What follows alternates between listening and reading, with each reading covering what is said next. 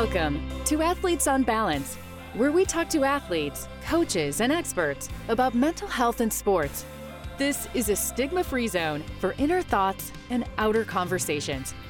We're helping athletes and anyone with mental health challenges perform at their best, on and off the field. Hi, everyone. Welcome to Athletes OnBalance. I'm your host, Walt, founder and CEO of OnBalance Health. Today, I'm joined by Cailin Bracken, a college lacrosse player, and more importantly, a mental health advocate and spokesperson. Cailin plays attack at Vanderbilt University and is about to enter her senior year. She has made the American Athletic Conference Academic Honor Roll multiple times. Before Vanderbilt, Cailin attended Ridgewood High School, I know people from there, by the way, where she helped her team, not your year, to a state championship in 2018 and earned several lacrosse honors, including being named to the 2018-19 Under Armour All-American Highlight Team. Wow, impressive. During her freshman season at Vanderbilt, Cailin made the courageous decision to step away from the Commodores and leave campus to focus on her mental health. She eventually returned to the sport she loves and to the team she loves, and what came next was even more impactful than anything she's ever done on the field. Cailin wrote a letter to college sports. It was a heartfelt, emotional piece in which she issued a demand to everyone in college sports to improve care for mental health of student athletes. Cailin's powerful letter is a reminder that many athletes still struggle in silence. We must do everything we can to help them.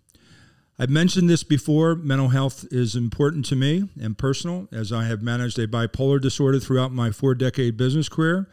And looking back, perhaps even in my playing days as a quarterback at Ohio State and Georgia. Cailin, thank you so much for joining. Thank you so much for having me. That was the kindest, most flattering introduction. It was my favorite one I've heard.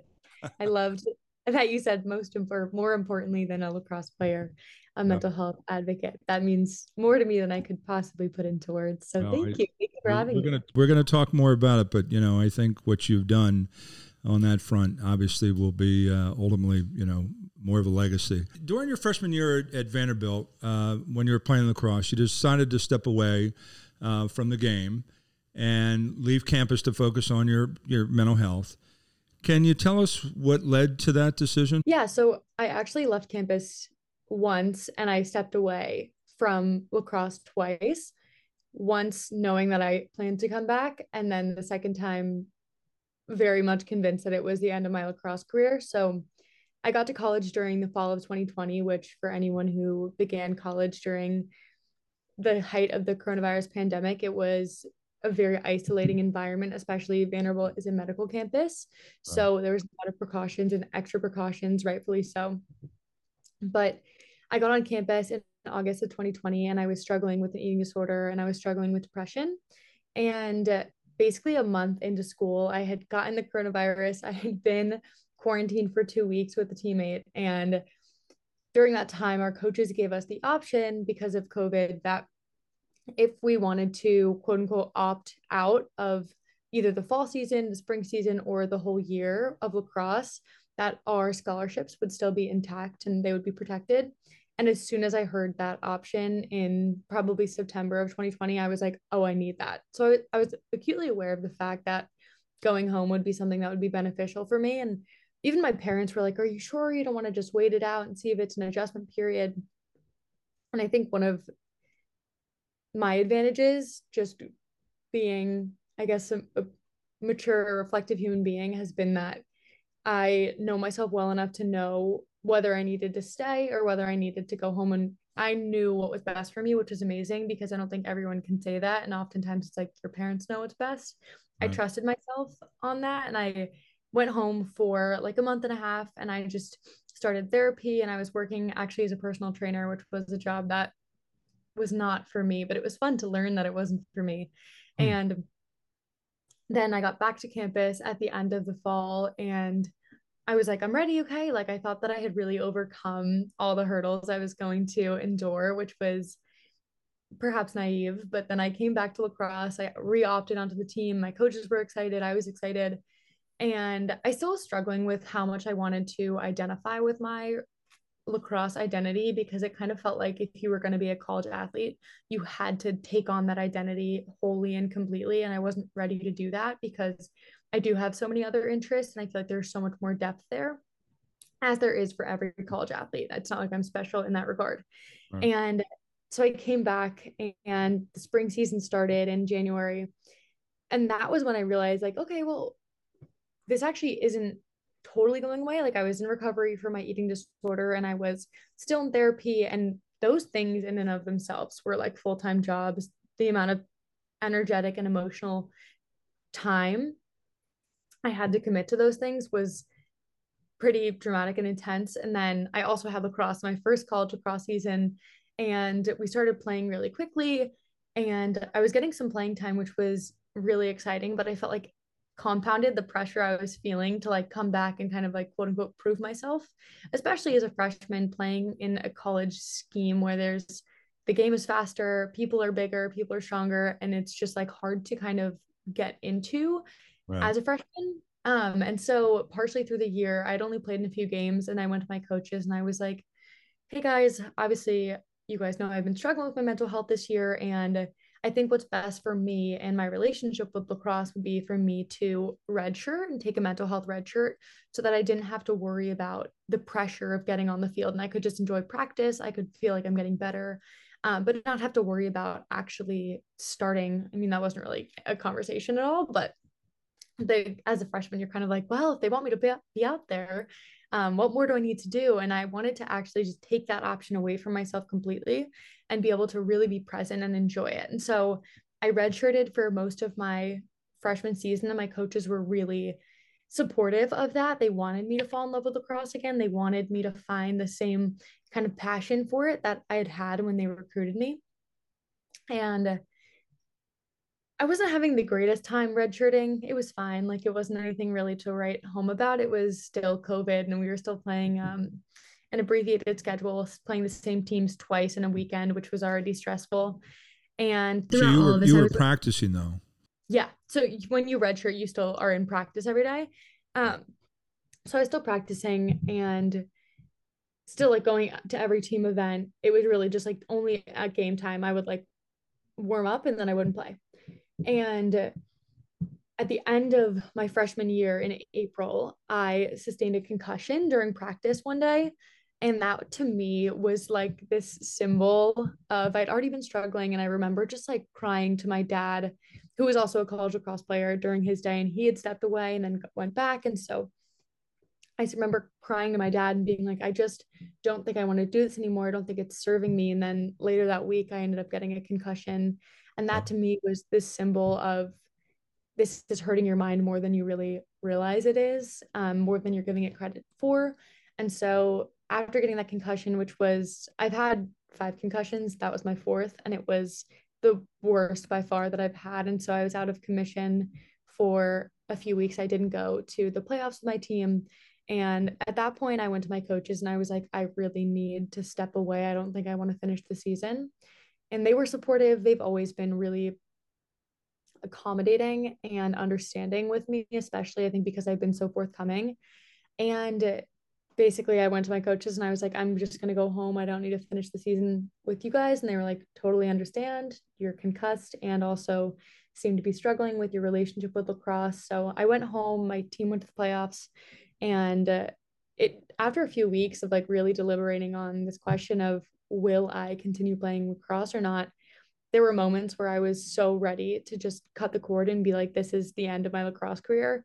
And then I had to talk through some really realistic things with my parents. Like, well, what are you going to learn being a college athlete that will help you later in your career?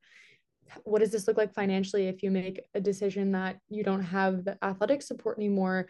And it doesn't sound as heroic when you talk about it that way. And it was not by any means like a brave decision that I was making. It was a decision that I realized I was making out of fear, which is why I ended up continuing to play lacrosse, was because it presented me this challenge that I knew if I overcame that challenge, I would be a better person because of it. And I knew that the challenges that being a collegiate athlete presented to me were worth the stress that I felt like I had to overcome or I had to learn to be comfortable with or work with. Um, but when I tell that story, it's really important to me that I acknowledge that for some people, quitting in that instance could be the greatest thing that they could possibly do for themselves. For me, I knew that I would have been quitting out of fear. I want to go back to your letter, if you don't mind. So at one point in the letter you write, the more we resist the idea that we're allowed to stop or to walk away or to take a day off or to admit to someone that we're struggling, the more we begin to feel trapped. The more we feel backed up against the wall with no other options than to take the worst way out. And we all know what that worst way out is. Why do you think this culture has persisted for so long in sports? I think so long as it is celebrated and commercialized, it'll persist. And that's not to say anything bad about the brands that have marketed this mindset of don't stop, like rub some dirt on it, those things, and never take like no days off, even these kind of like little mechanisms just linguistically where we're making people who are young athletes, there's like 6-year-olds buying little shirts that say no days off. And you internalize this mindset where to take a day off or to tell someone you're struggling or to show any sort of quote unquote weakness becomes problematic to your career as an athlete. Look, you're going to get out of school and you're going to see this in the next world. In my world, I'm in technology, and if you want to be very good at something, like sports, the competitive, high achievement mentality, the discipline, the organizational skills, the work ethic, all the things that you have, right, as a student athlete to be successful, they translate, into the next part of life. And if you want to be a great teacher, and if you want to be a great mentor to somebody from a business perspective, you want to be, build a great technology companies, whatever your ambitions might be. Yeah, you're right. They all come with a sacrifice. And now, because we're all more educated than we were 10, 20, 30 years ago, what's the cost of that sacrifice? And can you have balance? Can you balance it at the collegiate athletic stage, and can you balance it at the professional athletic stage? Can you balance it later in life? And, what is that sacrifice? I do think, Cailin, I'd like to hear your perspective on this. I speak about this. I do think part of mental health is mental strength. I've heard Michael Phelps talk about it. Of course, there are many times he didn't want to get out of bed and jump in a pool, at 4:30, 5 o'clock in the morning, right? There does come, that's that next trigger, of the mental strength. And, where's that line, right? If you want to make a parallel between the stigma and which keeps people from getting out and getting care earlier because of the stigma and becoming judged. Well, let's go to the knee. Let's go to the ankle. Let's go to the shoulder, right? Where's the line where your ankle's bothering you, your knee's bothering you, and you kind of work through it, right? You kind of push through it. Your hamstring's bothering you a little bit. You heat it up. You put some ice on it afterwards. You take some ibuprofen, right? There's that line, but you keep playing.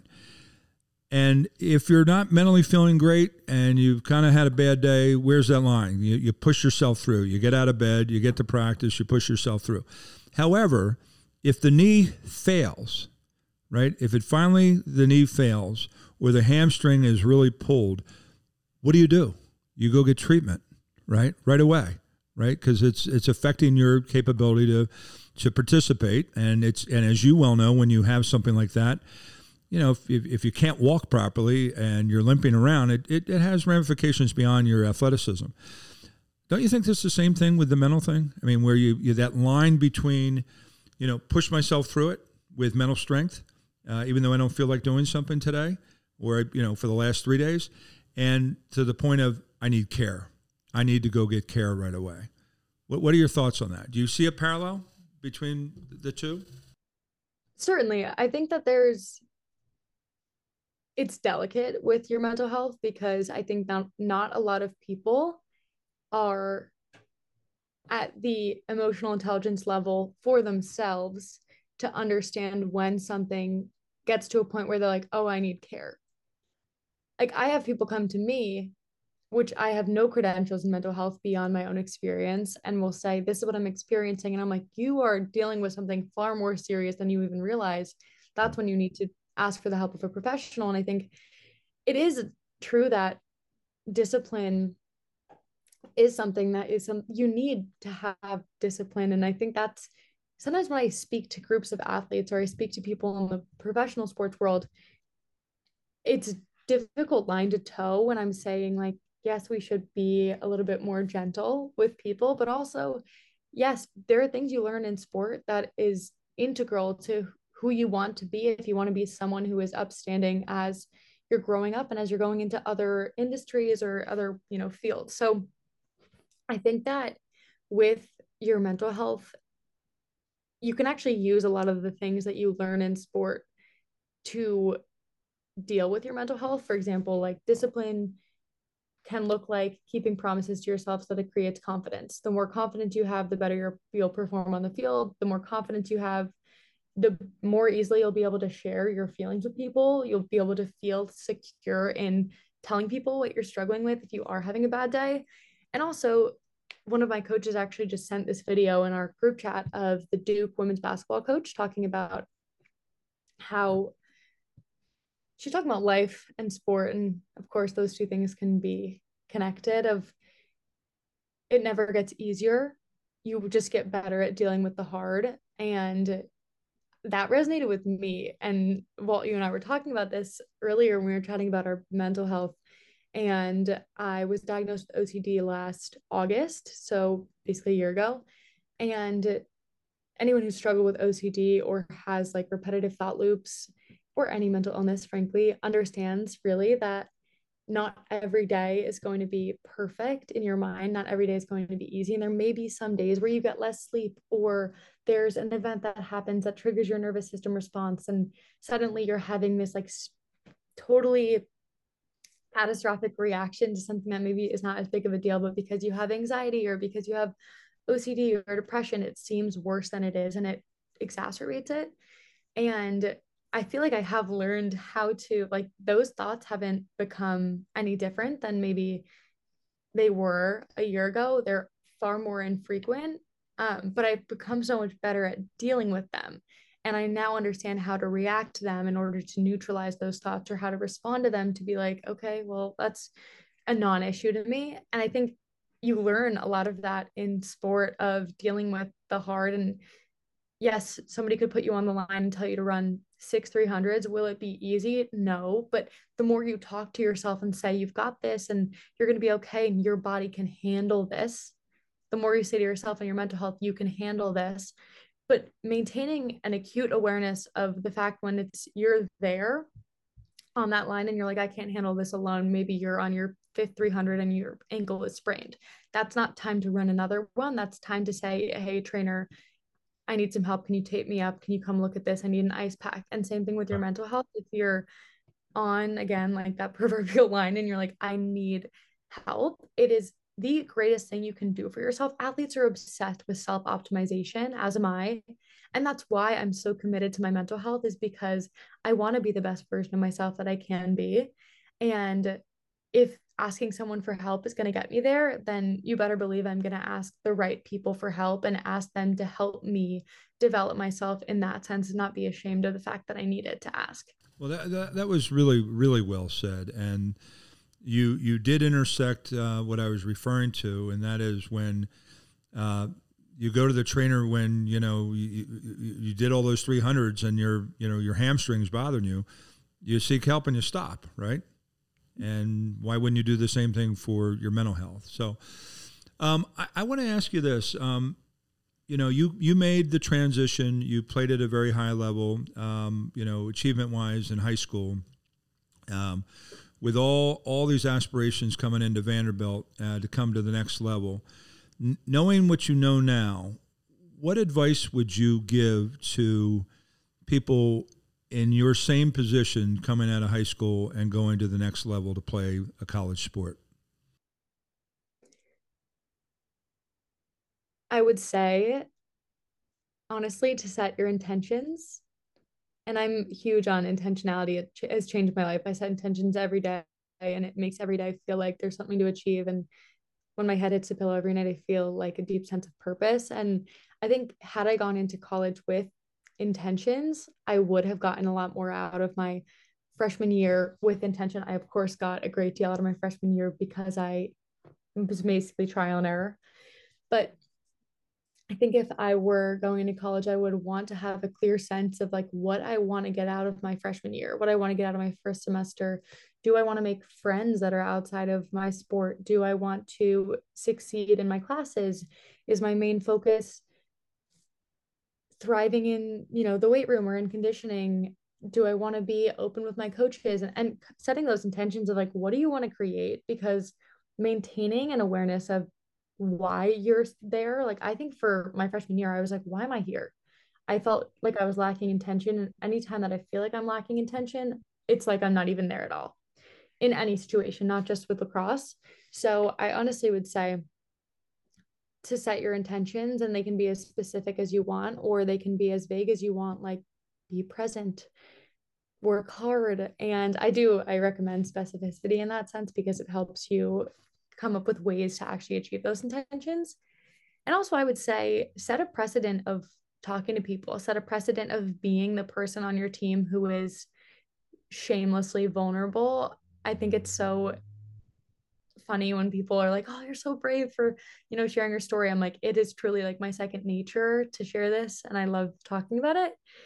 If anyone is struggling, knowing that I can share my story pretty effortlessly and that they can maybe find resonance is really special to me. And if you go into college and you're like, I want to be that person, I want to be the person who my coaches know they can come to for an honest take on like, how are you feeling? Set that precedent. You can go into your coach's office the first week you're at school and say, hey, I just want to be really intentional about creating an open relationship with you guys. And I want to be able to talk about how I'm doing with you guys because I know that freshman year, notoriously, not only freshman year, of course, other years in college, being a college athlete is a difficult thing to do. Right. But being able to say, like, I want to be able to come to you guys. So let's be intentional about maybe setting a meeting every month just to check in. Because you can create those things. And I think people come from a background of being a little bit timid around coaches.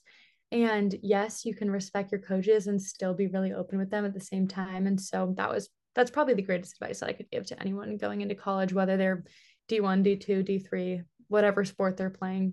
Well, you're a wise soul because actually you echoed, with some different terminology, but you echoed some of the statements that Coach Saban had to say when he did the podcast, which is essentially, kind of have your game plans, have milestone game plans, in front of you. You've done so much to reduce the stigma already at this ripe old age of going into your senior year. Moving the needle. We're obviously having this conversation because you already have been moving the needle, and we're in the throes of trying to move the needle. What happens? What do you think we need to do to continue moving that needle for college athletes? Because as you know, it really starts at the high school level. I mean, or even beyond that, right? Not younger, right? Everybody moves up. You look at the pandemic that you referred to, you were discussing earlier. I mean, you came in at absolutely unprecedented times. I have a daughter that was in her last year playing D3 lacrosse with Franklin Marshall, going into her senior year. Same year you came in, March 2020, and their season got completely wiped out, right? But the kids that were in junior high school are right now coming in to their freshman year, or they're probably coming into their sophomore year. And they were under the pandemic and the isolation and all the uncertainties that happened in their high school. Well, now they're in college, right? And now they're college athletes. Mm-hmm. What do you think we need to do to help them and to help the future of the generations that are playing college sports? It's an amazing question, and there are so many things that need to be done. I think incrementally, but the first thing I think that needs to change or be kind of invoked, I guess, is not just having a conversation about the mental health conversation. And that's kind of been my thesis of a lot of the work I've done over the past few months with different organizations and groups, of saying like, I'm so flattered that we have conversations like this and I love to do it. And I think it's so important that people who have never heard a conversation like this have open ears while this conversation is happening. But then there's people who are educated in this space and who have, like you, the metrics to look at these things and be like, this is what we're looking at.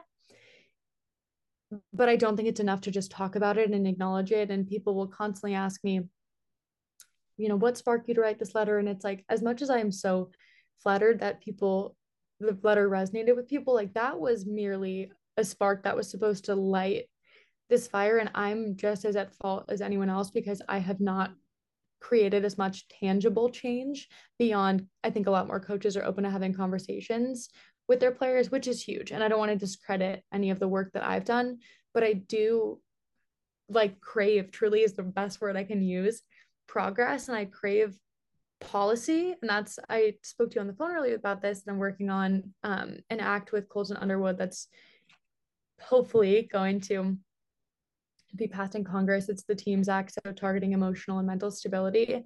And that would basically codify the protection of student athlete mental health. And that's, of course, only targets really college athletes. And I want to go down to the bottom. Like, I want to be fixing the cultural issues, the structural issues in Pee Wee football, like places that I have really never experienced myself. I think there's so much nuance to the different experience of different sports and different genders and different people of different backgrounds and demographics being raised in sports.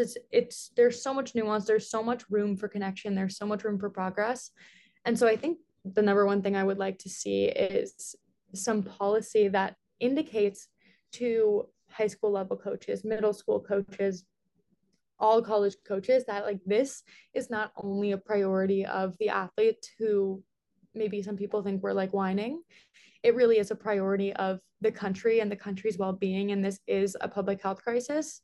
So that was kind of a loop-de-loop answer of really saying that I would love to see policy passed.